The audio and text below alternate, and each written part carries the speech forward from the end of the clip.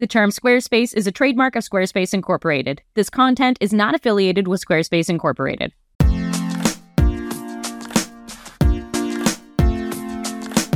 Welcome to Think Inside the Square, a podcast full of quick tips and tricks that will help you create a Squarespace website that you're proud of.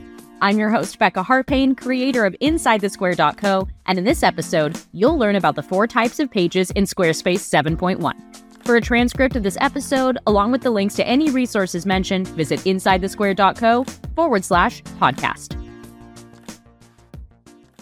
A quick overview of the 4 types of pages available in version 7.1, the latest version of Squarespace. We have standard pages that are made up of different page sections. Then we have collection lists. These showcase a list of collection item pages with nested URLs. And don't worry if you don't know what that means, I'll explain it too. And then we have a collection item page, and each one of those has different editing options. To be super clear, a collection list, or an example I should say, is a blog. And then the collection item would be the blog post. Or a collection list would be a store, and the item would be a product. We'll get into more of those details later, but I just wanted you to wrap your head around the concept real quick before we moved on. The last type of page that we'll talk about today are auto pages, like a search results page or a checkout page. These are automatically generated based on a visitor's behavior on your website, and they have limited styling options. So now that you've got the overview there, let's go ahead and kick things off with standard pages. Standard pages are the most common type of page in Squarespace, and they're made up of page sections. Now, there are fluid engine sections and auto layouts. Both of them contain content, but in different ways.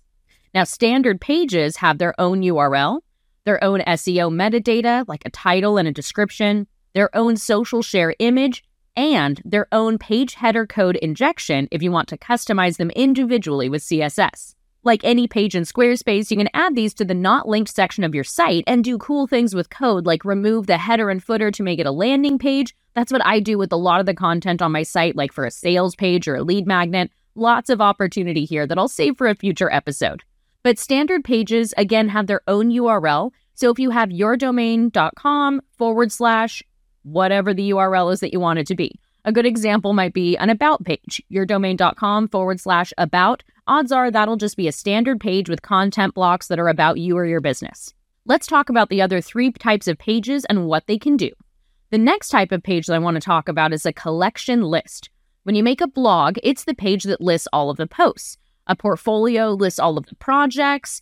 An event listing lists all of the events that you have scheduled. A store will list all of your products. Any collection page starts at the list. Inside Squarespace 7.1, you can add page sections above or below the list, but the display settings for each collection list varies by type. Now, usually you'll have a few different layout options, but each one of them is a little bit different. But the actual settings for the collection list are similar. Inside the settings for the collection list, you'll have that main URL that's used for all items in the collection. It's the top level of your nested URL.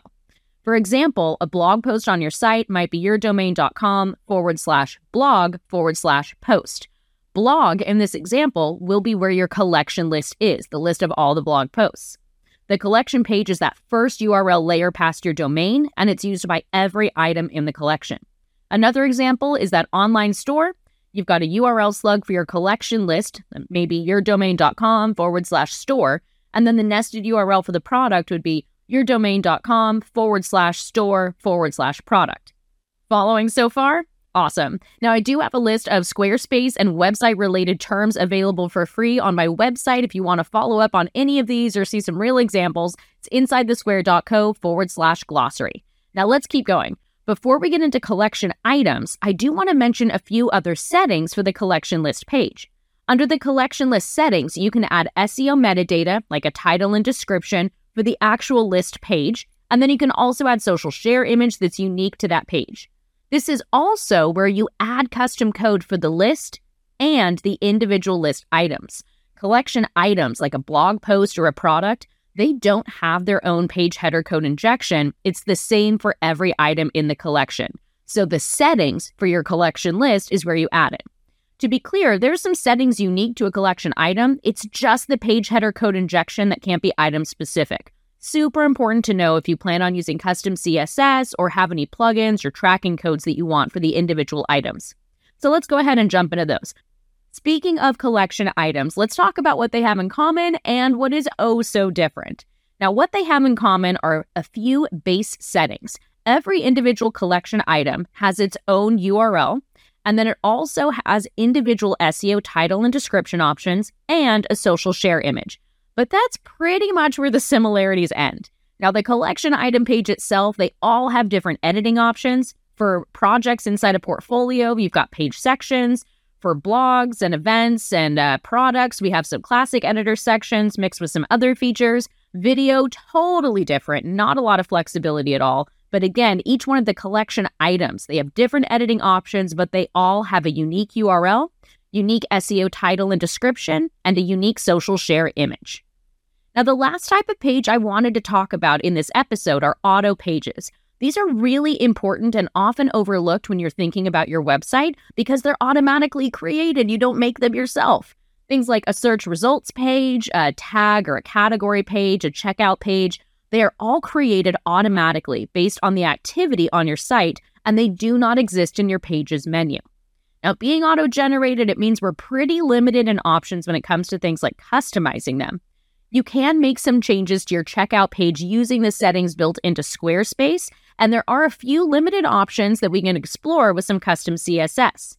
But it's important to know that the checkout page, search results, tag and category pages, none of them can have custom metadata. None of them have a social share image. Those are missing because we can't access the settings for those pages. So I wanted to keep these episodes quick, and I totally went over my 5-minute mark, so I'm just going to wrap this up really quick. Again, if you want more information on anything I talked about, head on over to insidethesquare.co/podcast. But here we go. Quick recap. We've got a standard page made up of page sections. We've got a collection list that shows a list of all the items in that collection. We have a collection item, and then we have an auto page. You can't control the layout of the content on an auto page because it's automatically created. Collection items are super unique when it comes to the way that you add content there. We're talking about projects in a portfolio, products in a store, or a post on a blog. Collection lists also have very unique design settings. And then standard pages, again, are made up of individual page sections that are stacking on top of each other to create the entire page.